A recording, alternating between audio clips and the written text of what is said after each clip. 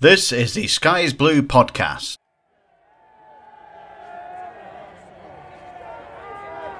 Takes the penalty and puts Chesterfield into the lead in this FA Cup fifth round tie.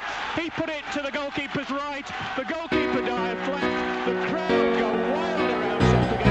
And it's Chesterfield 1, Nottingham Forest 0. All together we unite, our achievements made us high. We go for the glory. Underdogs we might have been, but no longer now it seems. We're facing the future, yeah. We can build our dreams on inspiration. We can show the way with a new direction. But if we falter or we fall, we'll still get up for more. And when the writing's on the wall, we'll look back and recall records broken out of sight, keeping all our dreams alive. We're into the big time. Fly off like the spider rise, always keeping up the fight. We'll never give in now, yeah. We can build our dreams on inspiration. We can show the way with a new direction. But if we falter or we fall, we'll still get up for more. And when the writing's on the wall, we'll look back and we can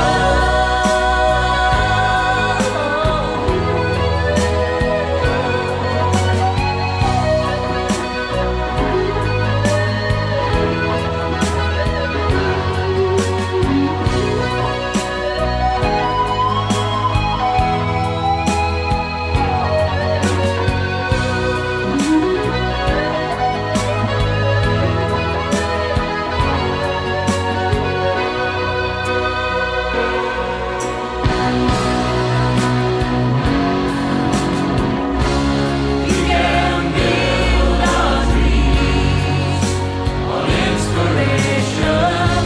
We can show the way with a new direction. But if we falter or we fall, we'll still get up for more. And when the writing's on the wall, we'll look back and recall. We can build our dreams on inspiration. Well, just in case you didn't know, Chesterfield might be playing the European champions at the weekend, so we thought, well, podcast and talk about it. So welcome to the Sky is Blue podcast special, and it's extra special today because we've got a guest as well. Not only is there me, Phil Tooley, Paul Fisher, Darryl Carpenter, Stuart Basson, we've got the Derbyshire Times' very own Liam Norcliffe, who has already put his neck on the block by naming the team. Liam, you've gone for a slightly different change, dropping Miller, one of the potential man of the match contenders against Kings Lynn the other day. So you're thinking on your first 11. I have. I've gone early on this one. I just think in that case I've gone for Alex Whittle to move to left wing back, just because they are playing the European champions, and I think they will have to park the bus basically. And I think Calvin Miller could be a good option to have off the bench with his pace and his trickery. And it's very hard. Well, it would be very harsh to drop Alex Whittle, in my opinion. I think he's been absolutely brilliant in the last few weeks or so. Obviously, Tyrone Williams is cup tied, so I've put Fraser Kerr into the back three with alongside Gavin Gunning. and Jamie Grimes. I think Jamie Grimes will come back in onto that left of the three. King on the right, Whittle on the left, as I've previously said, with Oyeleki and Curtis Weston in the middle. Kellerman as part of that midfield three, but not quite as further forward as he has been in the number 10. And then Liam Mandeville just behind Shimanga. So more of a 3-5-2 this week. So yeah, I've gone early. That's my predicted lineup. And because you're allowed 9 substitutes as well, I think there are 9 left as well. Because people might be wondering about Joe Rowley being fit, but of course he's cup tied. He played for Kings Lynn in the FA Cup as well. So there are 9 if you assume that Crowell and Maguire are going to be fit enough to be involved. To be honest, even if they're not quite fit enough with 9 subs, it'd be great if they were actually physically sitting down there on the touchline at Stamford Bridge, wouldn't it, really? So, well, Stuart, what do you think the Chelsea team will be? Liam sorted us out in Chesterfield. Come on. I could just about name you half of the Chelsea team that played in the 1970 Cup final, but the older I get and the more distant Premiership football gets to what I watch, then I'm afraid the less interested I am in it. And I couldn't honestly tell. I mean, Lukaku might play. He's been in the news, hasn't he? I suppose he might be given a punishment selection. But other than that, I can't honestly tell you who plays for him. Let them worry about us. No, and I sympathise exactly with what you're saying, Stuart. I mean, years ago I'd have had the Rothmans, and I'd have known, the squads of all of the clubs in the football league probably. And I can see you've got them on your wall behind you, on your picture and all of that. But no, it's not a picture. That's real, Stuart. And just to put Stuart's role in the modern world, it's not actually been called Rothman since 1993-94 season. Well, there you go. It's probably the last time I bought one. So there you go. But Daz, they've got Tottenham 3 times this month, twice in the League Cup semi-finals, once in the Premier League. They've got the likes of Man City and everybody as well to play. Do you think with all the COVID hit that the manager might just say to the under-23 manager, go on, you're in charge, play your lads? I would have done had he not had such a rocky last month. I think this match might be quite important to the way it's going, because you know how ruthless Abramovich can be. He likes silverware, and Chelsea have a fantastic record in the FA Cup over the last 10 years or so. It's almost one of their stock will get to the final of that one. So I don't think he'll be as tempted to make as many changes as perhaps we might hope, and bringing in the kids. But whichever 11 he puts out will be a good side, won't it? And probably too good for us, in all honesty. But I think he's taken on a bit more significance for them than it might have done a week or two ago. No, I absolutely see where you're coming from there, Daz. But Paul, whoever they put out, there's going to be some pretty decent footballers, because even if it is some of the youngsters coming in, teams like Chelsea have the pick of the bunch, don't they? Not just across the UK, but across Northern Europe as well, and Africa. Oh, absolutely. They have 50 odd players in their squad. They can loan most of them out. They name the 25-man Premier League squad, and then have squads for everything else as well. So they pick the best of Europe, and then rather than coming through their system with a lack of game time, they loan them out to the rest of Europe and clubs and all around the world as well, just to get their experience and whatnot. And some of the players that have played in Europe are starting to sort of push through, even if they don't get regular games at Chelsea. They'll get a game somewhere else in the Premier League. They're that good a standard. You see players like Trevor Chalobah starting on a regular basis now for Chelsea, coming through the ranks. And And although he's probably going to miss tomorrow night's game against Spurs, but he might be fit for Saturday. You just don't know. But you're looking at their bench as well. They've got Aretha Balaga, the top goalkeeper there as well. Jorginho, one of the best players in the world as well, on the bench from kind of getting the starting 11 against Liverpool. Saul, who's a dominant midfielder for Atletico Madrid over years. Ross Barkley, he's almost definitely going to play, isn't he? Callum Hudson-Odoi as well, players like that, So that's just on the bench against Liverpool. It's frightening. It'd be interesting to see what side he puts out tomorrow night against Spurs in the first round of the Carabao Cup, and we'll see what obviously knock-on effect from that game will be for Chesterfield on Saturday. Well, of course, Chelsea in crisis with these teams at the top end. Crisis is a sort of an away draw at Man United, isn't it? Really, they've only lost 3 games all season. They're on an unbeaten run of 8. The teams that have beaten them are Man City at home. Gabriel Jesus scored the winner there, and they've lost 2 away games. One at Juventus and one at West Ham, who are having a phenomenal season. And I didn't know that the winner. They lost 3-2 to West Ham, but the winner was scored by Masuaka of West Ham, who is a Democratic Republic of the Congo international. Where does Cavi come from? Because he's a DRC man. So could we have the only reason why they've only lost? Sorry, Phil. The only reason why they've only lost 3 times this season is because I haven't played Woking yet, isn't it? That's right. Absolutely. Now, Liam, what are you hoping for from Chelsea? Are you hoping they play a really strong side so the Chesterfield players can pitch themselves against the best, or are you hoping that they play, a team of teenagers and 20-year-olds that gives Chesterfield a shout? Yeah, it's a tricky one to judge, isn't it? Because of course, James Rowe always says that he wants the best players to be on the pitch for his team and for the opposition. Whether that's true or not is probably up for debate. But in this case, Chesterfield's players will, on one hand, they'll want to come up against some of the best players in the world to try and test themselves, and it'll be an opportunity for Chesterfield fans to also see those players in action live.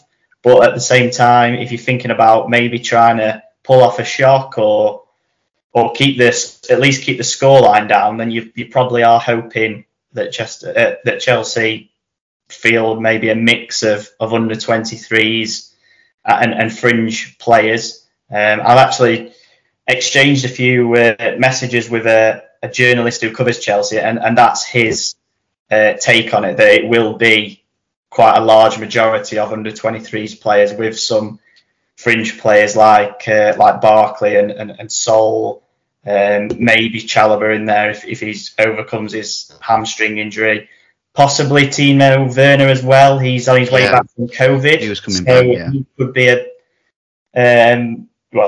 he could be probably maybe the biggest name that Chelsea might field. So I suppose it depends which way you look at it. Do you want to see the stars but maybe lose 6, 7, 8-0, or do you want to maybe get some sort of result or a proud performance and maybe lose by the odd goal? It's a difficult one to judge, isn't it? Well, I'm sure, Daz, that if there are a sprinkling of those household name sort of players in there, that you'll have to beat Mad Gaff for the to get to the one for the shirt swap at the end of the match. He'll be wanting the ones that we know, I'm sure. Yeah, well, I wouldn't argue with him at any time. To be honest, if he wants to buy shit, he can have it. No, it's going to be interesting. They've only won one of the last 6 home games in all competitions. And that was courtesy of 2 late penalties against Leeds, who aren't exactly pulling up many trees. It's easy to scoff, but they are having a bit of a wobble. And they're under pressure. And the Lukaku thing in the last few days has not helped at all. I mean, I don't know if any of you caught the game at the weekend. It was a fantastic game. Brilliant game. Yeah. I mean, one of the best of the year. In fact, for a few already. Yeah, exactly. It was a belter. But Someone made the point during the commentary that Chelsea don't usually play at that pace, and I've certainly not seen them play at that pace. If they play like that, we could get a good idea. But they'll not pick that 11. I don't think they'll play with that intensity. And I think a bit like Liam suggested with his team selection, we won't let them either. Because the one thing you can be sure of is that James Rowe will have a plan. And it will be a plan to contain and then try and hurt them when we've got possession. What we're going to have to do is something we haven't done well in the last few weeks ourselves, and that's keep the ball. We've got Route 1. We know the circumstances surrounding that, but we're not playing anywhere near the quality of football we were earlier in the season. And if you give the ball back to a side like that, whoever they put out, it'll take you a long time to get it back. So when you get it, you've got to keep it. You've got to show composure and be brave on the ball. I know that's the expression they use, but you have got to be brave on the ball. And we've got some decent footballers, but they're going to have to keep that ball. Otherwise, it'll just be a constant. We'll be camped in our 18-yard box, and it'll be a constant bombardment. And eventually, you crack, don't you? So, I think we've got to go with purpose. If we don't, we'll get a good idea. I think if we go with a little bit of ambition and a plan, which I'm sure he'll have, who knows? If we get the first goal, anything could happen. Because I tell you what, their fans will be.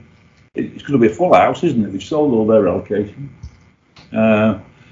Their fans will not be very happy if we can get our noses in front. It might be very interesting. No, I absolutely, and I'm sure that Chesterfield will be desperate to come out of the traps quickly and try and get that first goal for sure. And of course, that the team that can be selected, whatever level from Chelsea's perspective, they'll all be master technicians as well. They'll all be good at keeping the football. That's for sure. My personal wish in the Chelsea team is that Kante plays. I absolutely think he's terrific. Obviously from his Leicester City days, and I used to love Makelele as well, who played that holding and bursting out. The Chelsea seem to have some really good players in that position, and Kante's I think as a person, from what I read about him and the style of football that he plays, he's only a relatively small fella, isn't he? He is the bee's knees for me. Well, Stuart, we've played Chelsea a number of times before, not since 1950 in the FA Cup, when we got a creditable draw at Saltergate before losing the replay. Also played them. We gave away home advantage, I think, back in 1911 as well in the Cup. Is that right? That's right, yes. Chelsea paid us the final sum of £700 to switch the match to Stamford Bridge. They didn't fancy coming up here. I think we scored first in that game, in a game that we eventually lost 4-1. But we have been tunked 7-1 in the league there back in the 19-0-whatsits.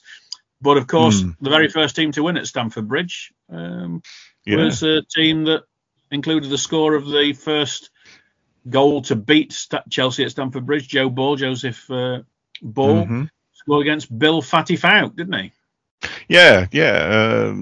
Back in the days of the lucky white shirts, was it 1905-6? Was it something like that?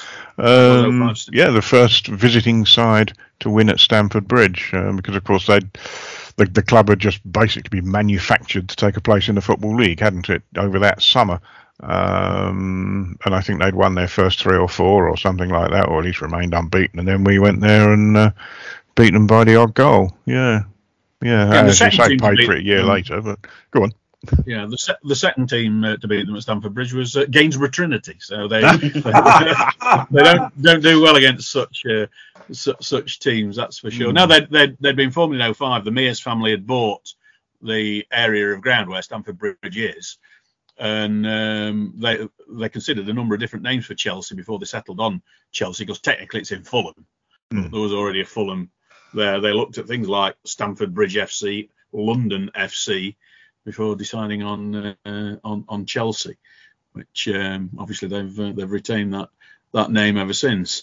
And in history, there's only been 4 Chesterfield players ever scored against Chelsea. Joe Ball, who I mentioned there, Arthur Taylor scored in the 7-1 defeat. A guy called Teddy Revel in the FA Cup 4-1 defeat, and Jack Thompson was the last man to score in that 1-1 draw in 1950. So there'll be plenty of lads looking to add themselves to that pretty short list. Paul, it's generated so much interest in the area. I know BBC Radio Sheffield are doing big build-up, aren't they, over the next few days? It does seem to have captured everybody's imagination. Yeah, it does. I mean, that's it's good. It's good to get some positive talk about Chesterfield in particular, and bringing up memories of 25 years ago, of course. The 1997 Cup run, 96-97 Cup run, so 25 years from that as well. Although this might be a bit of a brief Cup run, we've already played 3 games prior to this one, but you never know. And yeah, get everybody talking about it. It's going to be on television, albeit not through your ordinary channels, but it will be on. And it is gaining a lot of traction, isn't it, and interest. And yeah, top of the National League up against the Champions League winners. It is an intriguing battle, isn't it? I think it's going to be interesting for most of the media counterparts, isn't it, just to see how Chesterfield can progress against them. Not expecting anything other than an absolute hammering, but I think media interest will be very interesting. I don't know if you've had to fend off any interviews a lot, Liam, at all, but yeah, I imagine it's going to be quite interesting. Well, I'm sure, Liam, when you've been talking to your counterparts at Chelsea, one of the questions you've probably asked is about the facilities in the press box. I'm sure we'll be able to watch it on telly as well as live at the same time, won't we? Absolutely. I've already been asking the most important question, and that is, what is the press food going to be like? And yes, what did they say? Come on, I need to know. I'm Paul. Well, several of my colleagues over at the Sheffield Star who cover Sheffield United, who have obviously been in the last few years, say it's absolutely unreal. Oh, really? Okay. Really? Well, the best I've had is at Wolves. I can't remember. I can't remember what I had, but I just remember just being the one at Wolves was absolutely sensational.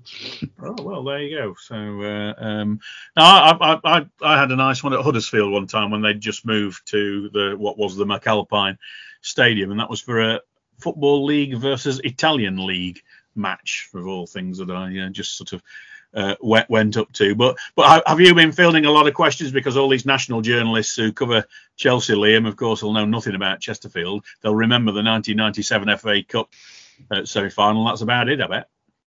Yeah, so when I've got in touch with them to see what their predicted lineups are and certain other different bits and bobs that they have, they want to know about Chesterfield as well. I think they're going to get back to me later on in the week. They've obviously got a busy fixture schedule at the minute, playing Liverpool last Sunday and then Spurs tomorrow night. So at the minute they've got their hands full and on other matters, and obviously the Lukaku situation has been keeping them busy. But yeah, they're planning on getting back in touch as the week goes on, and I can't wait to fill them in on Mad Gav, etc. Well, I don't know if anybody realised, but we have got a man in our squad, Chesterfield squad, who has played at Stamford Bridge in an FA Cup third round tie before. Any offers? I can go with that. I've only been looking at it the other day. So Scott Loach is playing in the FA Cup third round, and unfortunately, he was on the wrong end of a bit of a tonking win.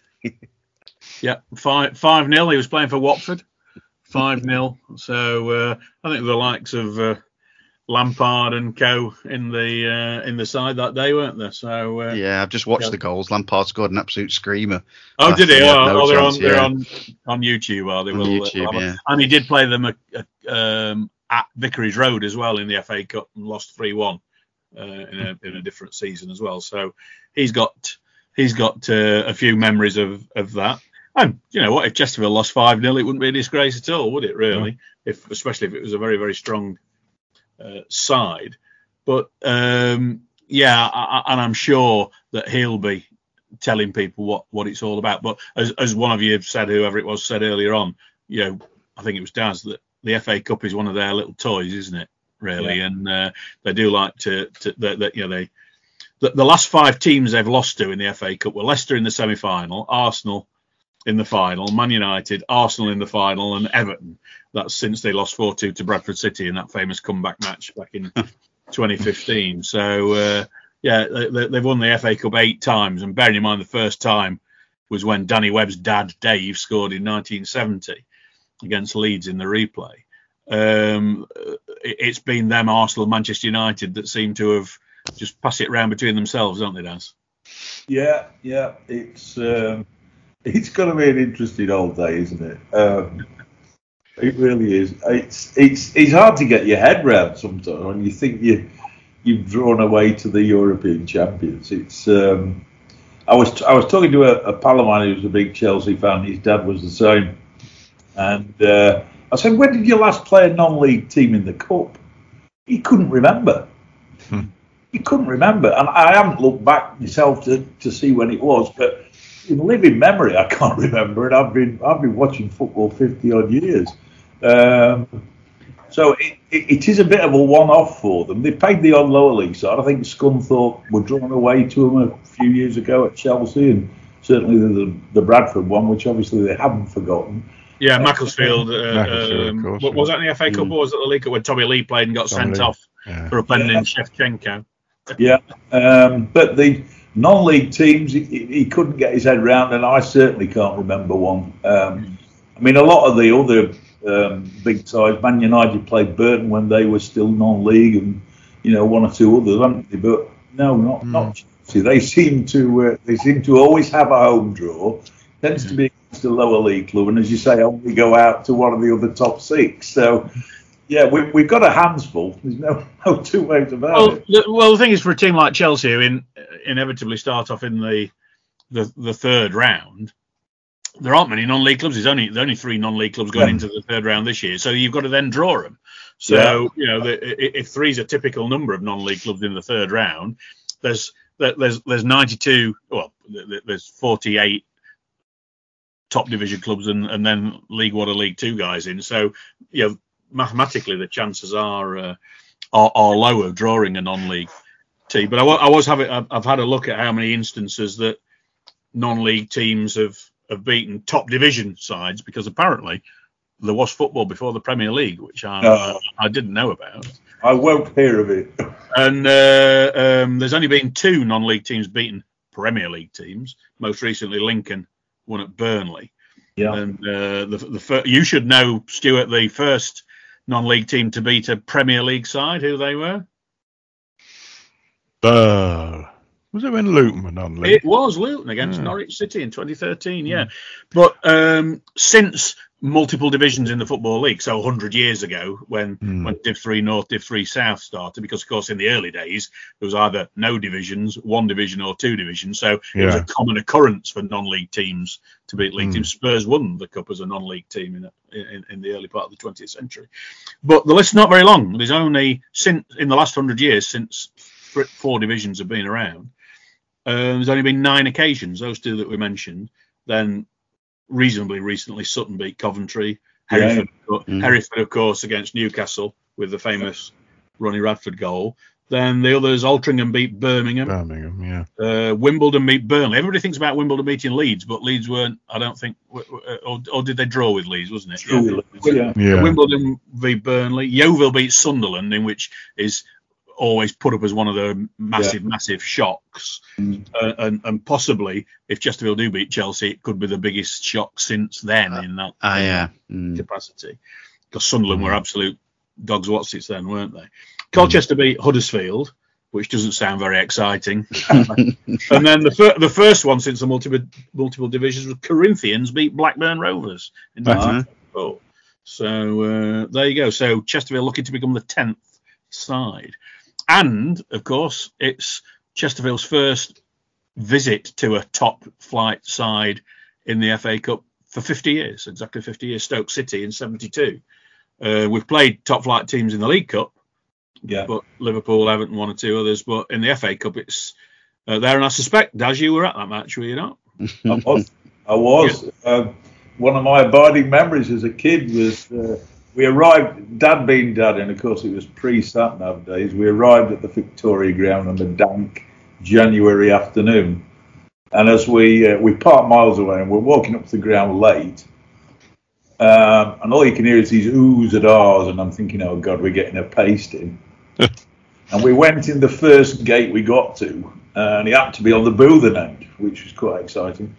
And we stood next to some Stoke supporters and got in and said, oh, what's the score? He said, well, it's 1-0 to Stoke, but he says, your best side we've played this year. And the abiding memory of the rest of the game was a battle between Gordon Banks and Kevin Randall. Kevin Randall was, that day, unplayable. And it was up against Mike Pedgick, who was an England fullback. And he just had him on toast all afternoon. But I think Town equalised through Kev, and then Stoke got the winner. But how we lost the game, I've no idea, because it was Gordon Banks just produced quality save after quality save. Most of them stopped Randall. And we came out the ground thinking, how the hell have we lost? But yeah, I was there. Yeah, absolutely. But how excited, Liam, are you from being able to cover a game at the European Champions, including the team that you see week after week, and the first time in history Chesterfield have ever played the European Champions? Yeah, it's going to be better than Dover, isn't it? I'd settle for our normal Dover result, a draw. No, on a serious note, now I've been looking forward to it since the draw was made, like everybody else probably. Just going to be a great occasion, isn't it? Just to go and enjoy it. There's no pressure. It's a free hit. You just hope that they don't get beat heavily, because you wouldn't want that to impact on the league. 10 days later, they're going to have a bit of recovery time for Maidenhead when they can go again, but you just wouldn't want that to sort of be a hangover for the next sort of few weeks after that. Also, with the first game that they've been involved in for VAR, which will be interesting. Yeah. I'm sure James Rowe will be happy about that, because the National League referees aren't really up to much, are they? Yeah. No, absolutely. And yes, it will be interesting on that. But still no timekeeper, JR. Sorry about that. They play what they play. It is one of those games that, regardless of the result, Stuart, that people will talk about for years to come. They don't, with Chesterfield, they don't come along very often. Certainly in the FA Cup, we've had our moments in the League Cup with Liverpool 4-4s and Man City and West Ham and all that sort of thing. Played Everton as well in a close match at Goodison Park. So they've come along in the League Cup, but of course the bigger teams used to come in the second round there rather than the third round, as some of them do now. But in the FA Cup, it's just been 97 apart. Take that away, there's been naff all really for everybody's lifetime. Certainly not in any of our lifetimes. I was doing a little bit of work earlier. I think we've played, over the last 100 years, we've played 25 teams from the First Division in the FA Cup in that time. And I think we've only lost about 8 or 9 at the very first attempt. We've drawn quite a few of them. We won 4 at the first attempt when we were a second division side. So it's not a bad record, for a lower division team against first division Premiership teams. But as you say, it is some years, beating Forest 1-0 doesn't quite carry the same memory, does it? I suppose because we went on to the semi-final. Ex-Europe champions, though, Stu. Sorry? Forest. Yeah. Well, yeah. That's another team that's had their hands on the European Cup that have ended up coming out second best to us, like Glasgow Rangers. Have they ever won? No, they haven't won it, have they? No. Cup was the best they did, yeah. But it doesn't get remembered very often, because it doesn't happen very often in our lifetime, as you say. I suppose people that were about at the time would still talk about Chelsea, wouldn't they? Absolutely. In the 50s, And in the 30s, we used. I mean, in the 30s, we famously brought Sheffield Wednesday back here and were 4-0 up against them in the space of about 20 minutes, and that was talked about for a very long time afterwards.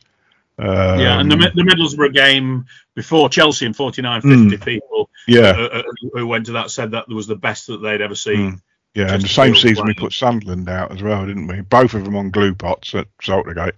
But no, Middlesbrough, I think, were the favourites for the cup that year because back in the day, then whoever won the league never used to win the cup. So there were first division teams that went for the cup, and Middlesbrough got Hardwick and Mannion and co in the team at that point as well. And I think it was a 3-2 victory, wasn't it? Chris Marron got a couple. One thing I keep on meaning to have a look at, but I've not.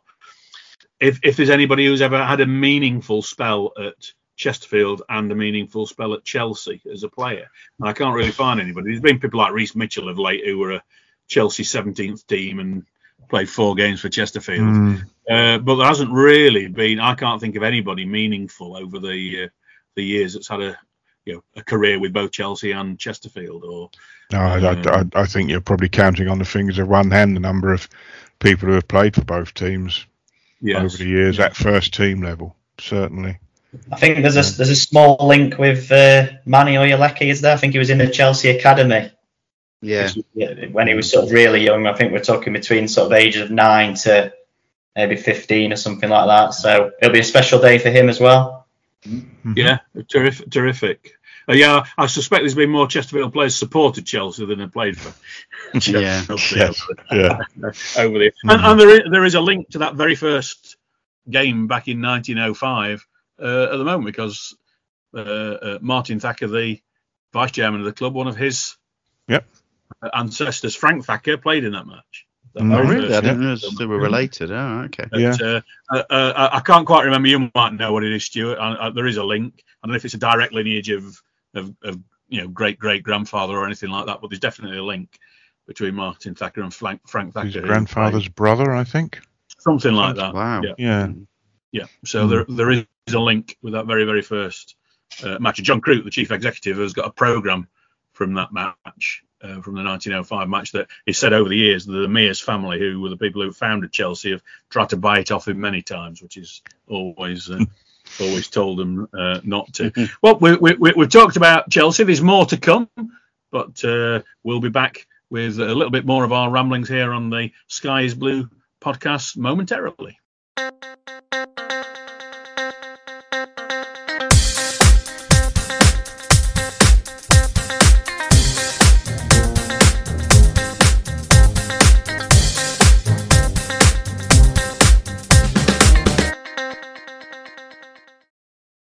Well, welcome back to the Sky is Blue podcast. Mayfield Tooley, there's Stuart Bass and Darryl Carpenter, Paul Fisher, and special guest Liam Norcliffe from the Derbyshire Times. We've been talking about Chelsea, but let's just talk about Chesterfield in the National League at the moment.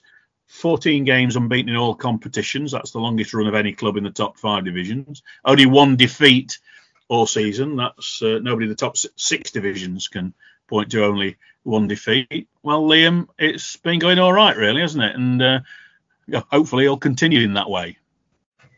Yeah, they're just finding a way to win at the minute, aren't they? Well, for several weeks now, it's not been particularly pretty, but at the end of the season, if they win promotion, then no one's going to really care, and no one's probably going to really remember.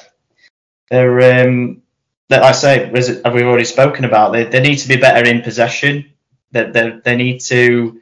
I think James Rowe wants them to create more chances than they are doing, but they're certainly not giving teams a sniff at the other end. We're talking Scott Loach didn't have a save to make against Kings Lynn, and he's probably the most protected goalkeeper in the National League, as have other goalkeepers before him under James Rowe as well, even the likes of Carl Leveren and people like that. They very rarely faced a shot since James Rowe's come in, so credit to them for that. They're in good shape. They're sort of getting players back from injury now. It's a shame to lose Jack Clark, which is a blow for him. He probably might just make the end of the season potentially. But the likes of Lawrence Maguire and Luke Kroll, Asante, they're all coming back. So it's just really, you're looking at Carline, Hollis and Denton now, who are more of the long-term ones. But in general, the squad's certainly looking more healthier, and sort of reading between the lines, it seems like James Rowe's really looking forward to not only the Chelsea game, but after that as well, using those 10 days to really sharpen up the team and really refresh it, ready to sort of hit the ground running against Maidenhead, which was one of those games they come unstuck last season on a tricky pitch, got a bit of a slope on it, and they really didn't turn up at all. And so I think that's sort of a game that he's really going to be focusing on. And the league table itself is just so tight, isn't it? I think, Phil, you put up a screenshot of the table this time last year when Torquay were top, and they were 10 points clear, which just shows 10 points clear. The teams below them have got a couple of games in hand, but 10 points clear. Well, 10 points will get you down to about 9th place at the moment, won't it? So if we carry on like this, then it really is going to go down to the last day and squeaky bum time, as Sir Alex used to say. And just to add to what Liam was saying about the injury list, I know it's not an injury but an illness, but Danny Rowe's not likely to be back any time sooner rather than later. Daryl, you've been spending time at the club on a voluntary basis just lately. Do you get the feeling that this month, that with the money that's coming in from the Chelsea game, that there may be a few bits of freshening up from bringing a fresh face in or two this month? That's a good point. I've heard nothing at all, so I'm purely speculating. I think with the news on Danny Rowe, I reckon we're gonna. I'll be amazed if we don't have a dabble at another forward. Gabby's had a hell of a workload on his own. I know Asante's coming back, but after the layoff he's had,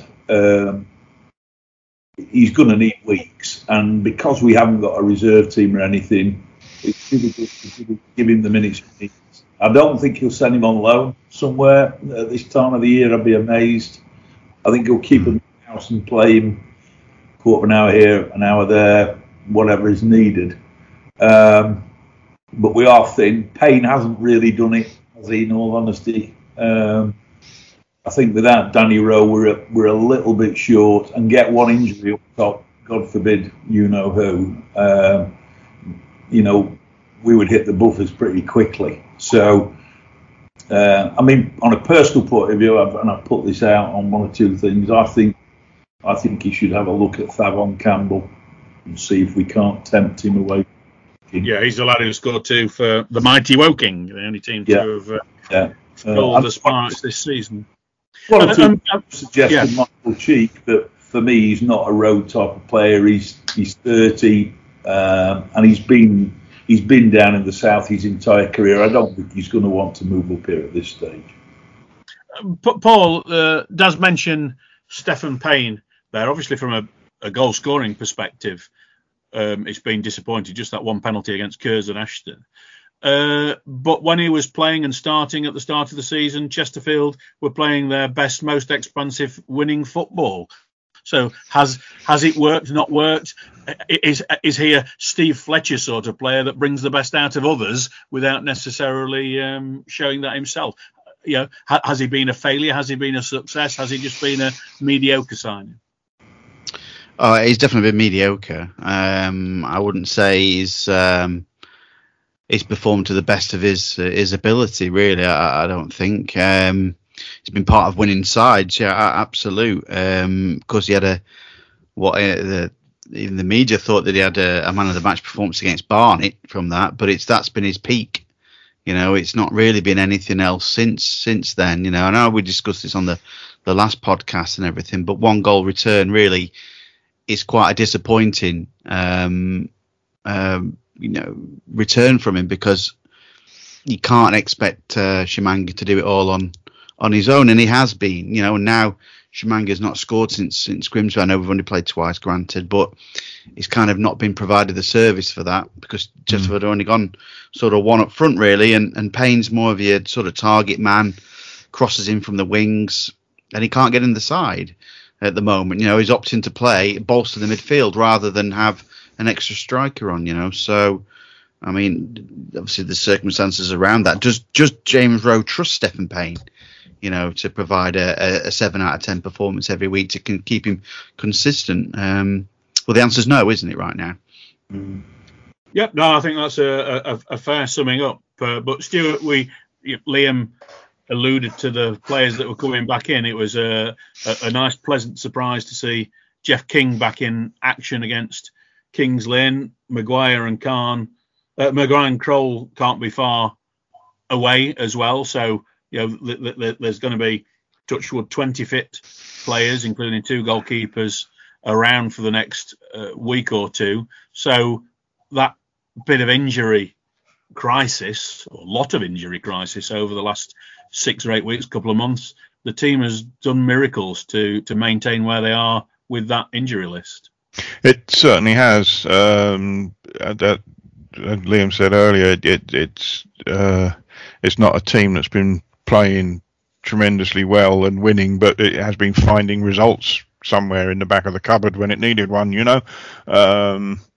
and you need to have that kind of mix, don't you, of a team that can play well and sweep another team off the park, and when they come up against a side that doesn't let them do that, they can still nevertheless grind a result out, and we've got a team that does that at the moment. I think there will be strengthening in January, and although we have a number of players returning from fitness, I wouldn't rule out seeing some of the fringe players moved on, possibly to make room for other players. I think it's essential that we do. We can't really stand still. And we've got the best part of 2 weeks in the middle of January, haven't we, to get people in after the Chelsea game, and to give them a week, 10 days with the squad, and let them really find their feet before, as we all hope, we kick on when we start playing the proper stuff again. So in terms of fringe players, Stuart, who are you thinking about? The likes of Joe Rowley, Jack McCourt. Obviously, Luke Kroll was only signed on a short-term contract. We don't know the exact details of that. Nathan Tyson, but I'm not quite sure who's going to take a nearly 40-year-old on at this stage. Are they the sort of players that you're thinking about on the fringe side? Yeah, yeah. I mean, I don't like naming names in case any of them happen to be listening. It's not polite, But you look at the players who aren't involved at the moment, despite the fact that we've had an injury crisis, and they would be among your favourites to be found another club, wouldn't they? Really. And Kroll, he's done well, hasn't he? When we've seen him, he's unlucky to get that injury, but is he one that you might be prepared to not extend a deal for if you needed the money for someone else? I don't know. I would hope not, because I like what I've seen of him. I think he'd be a better player for us in the division above as well. No, I wouldn't argue with that absolutely at all, very much so. And of course, William's not involved at the weekend against Chelsea because he played for Solihull Moors in the earlier rounds of the FA Cup. But he's Paul become one of those players. Whilst he's no Jeff King at right wing back, he can do a job at right wing back, and he can do a job at right centre back as well. And against a team like Chelsea, where if everybody was available for whatever reasons, you'd probably want to play footballing centre backs, wouldn't you, with a little bit more pace? Yeah, sort of bring the ball out of defence and whatnot. Yeah, no, I agree with that.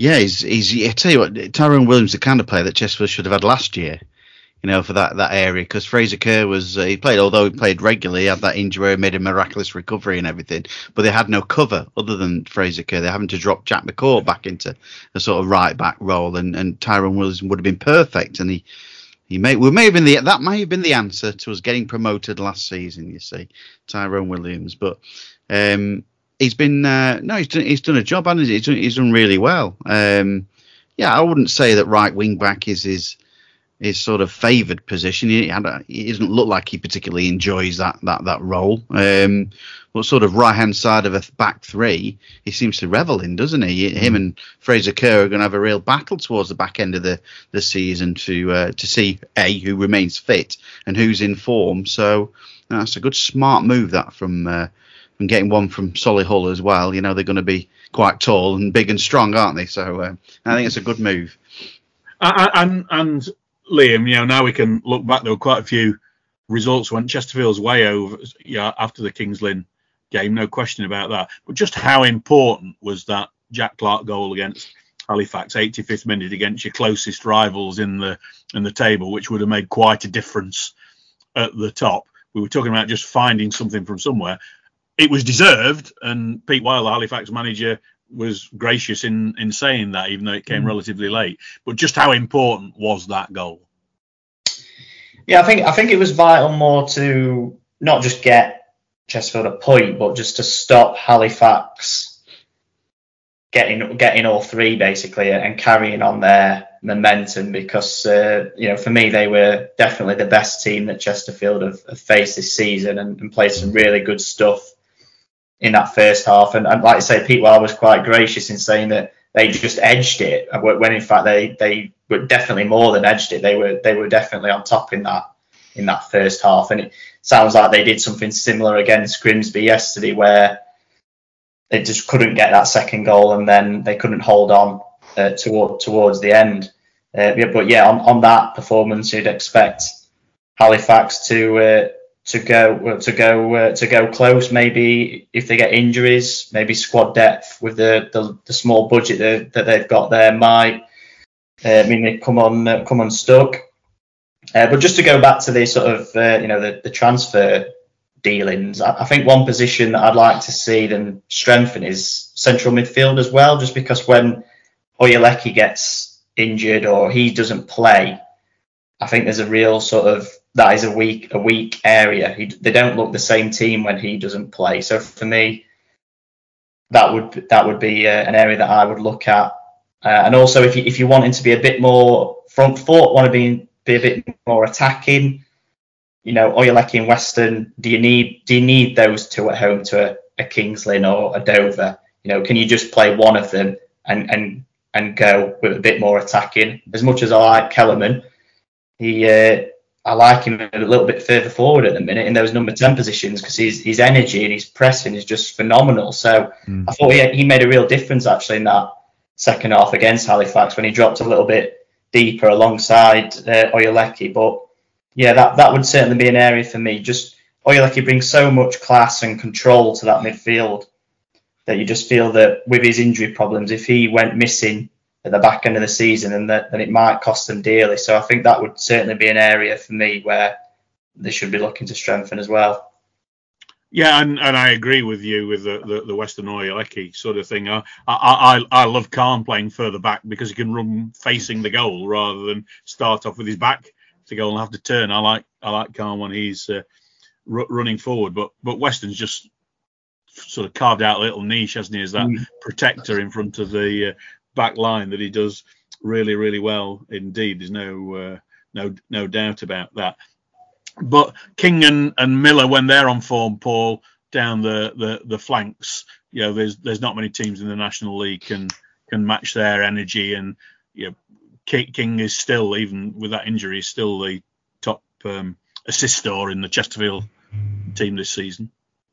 Yeah, he doesn't like to attack mainly on the outside. He likes to cut inside with the ball, and that allows, say, for example, Williams the other day to go on the overlap. Miller himself is more of a natural winger, isn't he? He likes to attack the fullback. He came across a very good fullback, didn't he, against Halifax, whose name's just escaped me. Yeah, the lad who was a youngster at Man United that they signed. Yeah, he was one of the best to come this season. I just see that Altrincham has sold their right back, Joel Senior, to Carlisle United for 18 months on undisclosed fee. So he played quite well as well. But Miller, I think Miller and King have really supplemented this side going forward. We just got to make sure that they keep them injury free.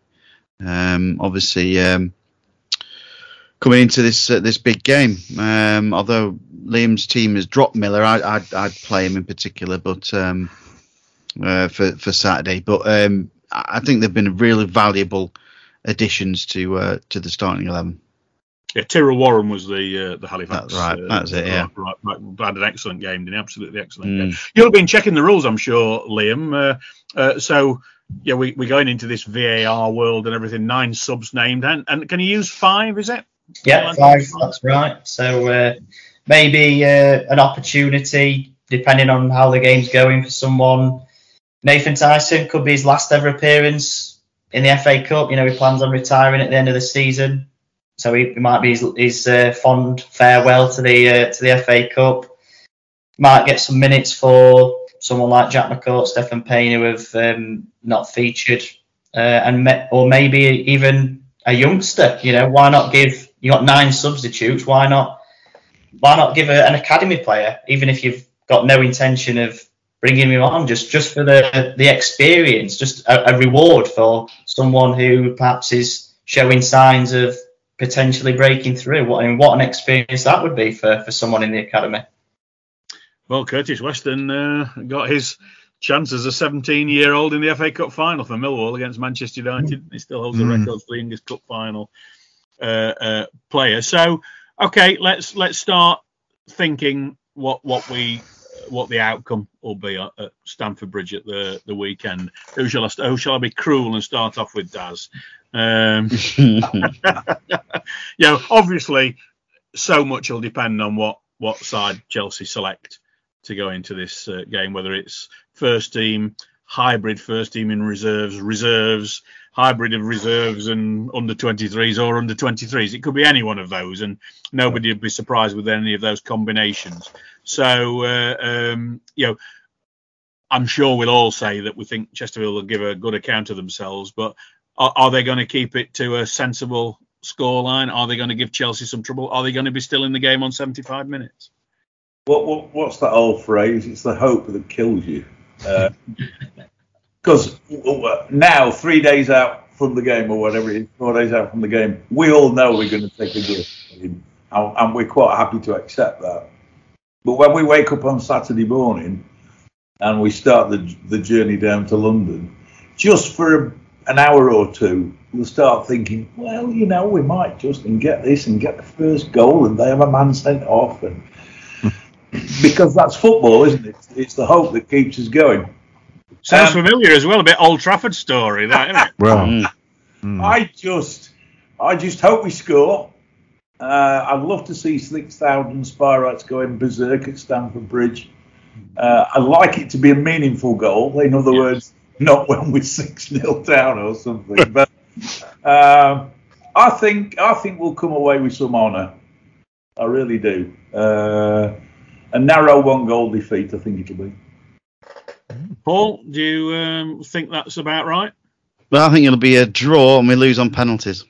Is there extra time as well, Liam? There is straight into extra time? Yes, extra time and penalties. Replays have been scrapped, haven't they, to avoid fixture congestion and relating to COVID, etc. So, yeah, straight to extra time and penalties. So, could be a late dash to the trains, to the coaches, some fans.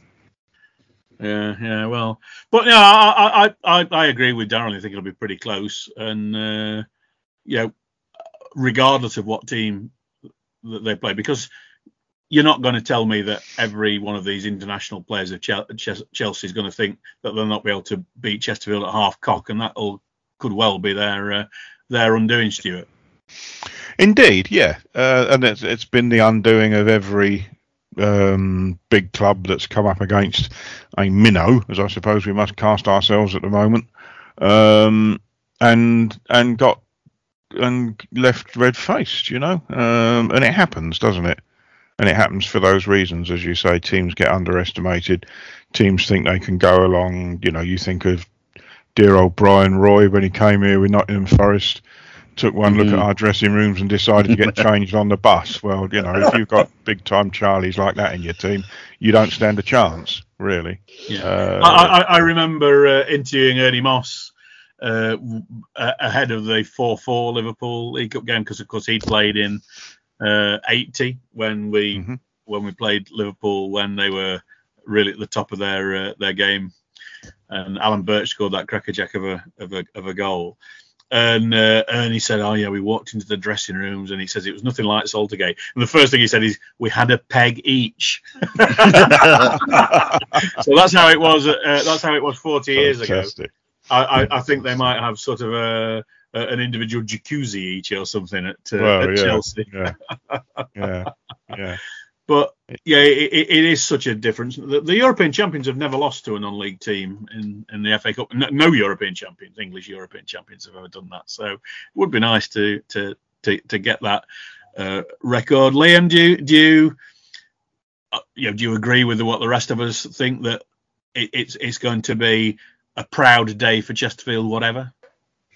Yeah, absolutely. I mean, I just can't wait to see the away end. 6,000 Chesterfield fans, a 5:30 kickoff. So let's just say they might be well oiled.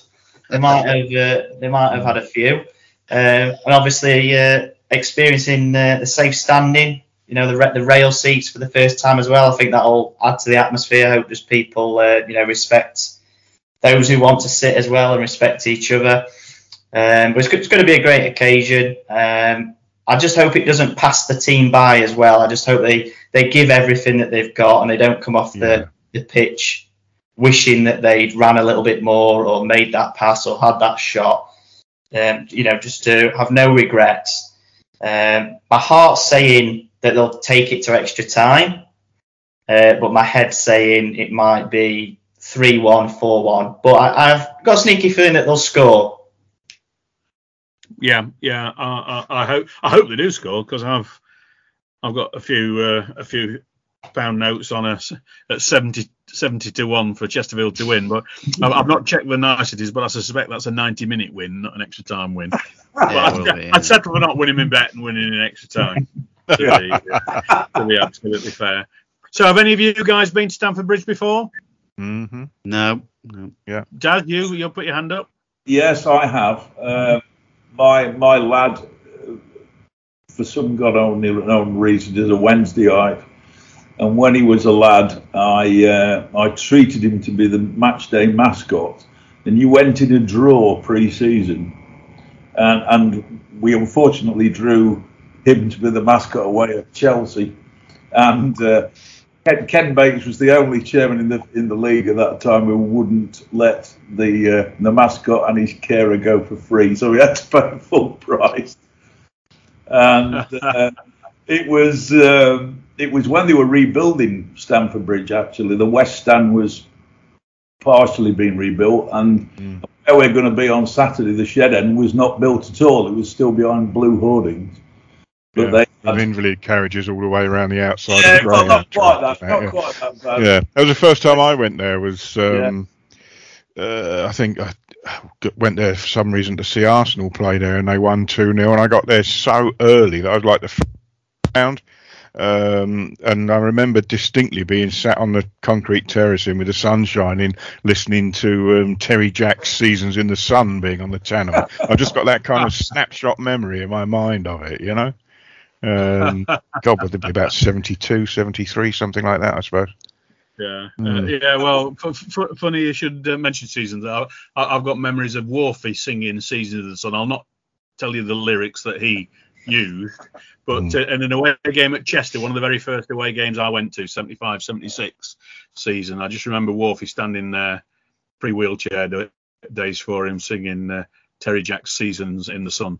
So, which of course is a song written by the Belgian Jacques Brel, and there will be a smattering of Belgian Spyrites there at the weekend, unless the tunnel gets closed or something. But my first visit to Chelsea was one of those bizarre matches. When people say, what bizarre matches have you been to? I went to a friendly there. It was in the autumn time. It wasn't a pre-season friendly, and it was the 30th anniversary of when they played Moscow Dynamo in a very famous 1948 pre-season or friendly, end of season friendly, I think it was. So I went to Chelsea versus Moscow Dynamo in 1978. I think it was a 2-2 draw. I went away thinking it was a 3-2, but I read in the London Standard the next day that the third goal had been disallowed for offside. But in all the mayhem, I hadn't spotted that. There was no social media to tell you these things and all that. And then I went to an FA Cup quarter-final game there just to go when they played Spurs, stood on the shed end that just before it got ripped down. That was 81-2, I think, season. That was interesting. Spurs won 3-2. And we had to find a safe passage through to wherever we were going next. And I was there. I was doing commentary on Hallam FM for the match when Steen scored right on 90 minutes to relegate Sheffield United. On the day that there was the turnaround match at Everton against Wimbledon, with the alleged money changing hands with goalkeepers and things on that day. So I think if I'm right, this will be the fourth time I'll have been, and they've all been pretty memorable games. So let's hope this one goes in the echelons of pretty memorable games. So there you go. So we're all really looking forward to it. It's a pleasure to be able to talk about it in advance, and I just hope that all of the people who didn't manage to get tickets do manage to see or listen to the game in a way that suits them, because I think, Paul, it is on the red button, isn't it? And all sorts of bits and bobs. So if BBC Sport website as well. So. Yeah, whether you can watch that overseas or not, I'm not quite sure. But certainly, our Ukrainian spy writer says it's on Ukrainian television. There's one or two in America saying it's on American television. So if you're listening out there in the world, it's probably on somewhere. If you get down to number 137 or 366 on your dial. So looking forward to it. So anyway, it's been a Chelsea special. I've been Phil Tooling. We've had Paul Fisher, Darryl Carpenter, Stuart Bass, and special guest Liam Norcliffe from the Derbyshire Times, talking about it, and hopefully next time we'll be discussing who we're playing now. From the Sky's Blue podcast, hope you've enjoyed our special, and we'll speak to you next time. It's called The Sky is Blue. So come on into where everything's blue and hear our review, 'cause you're a smiler,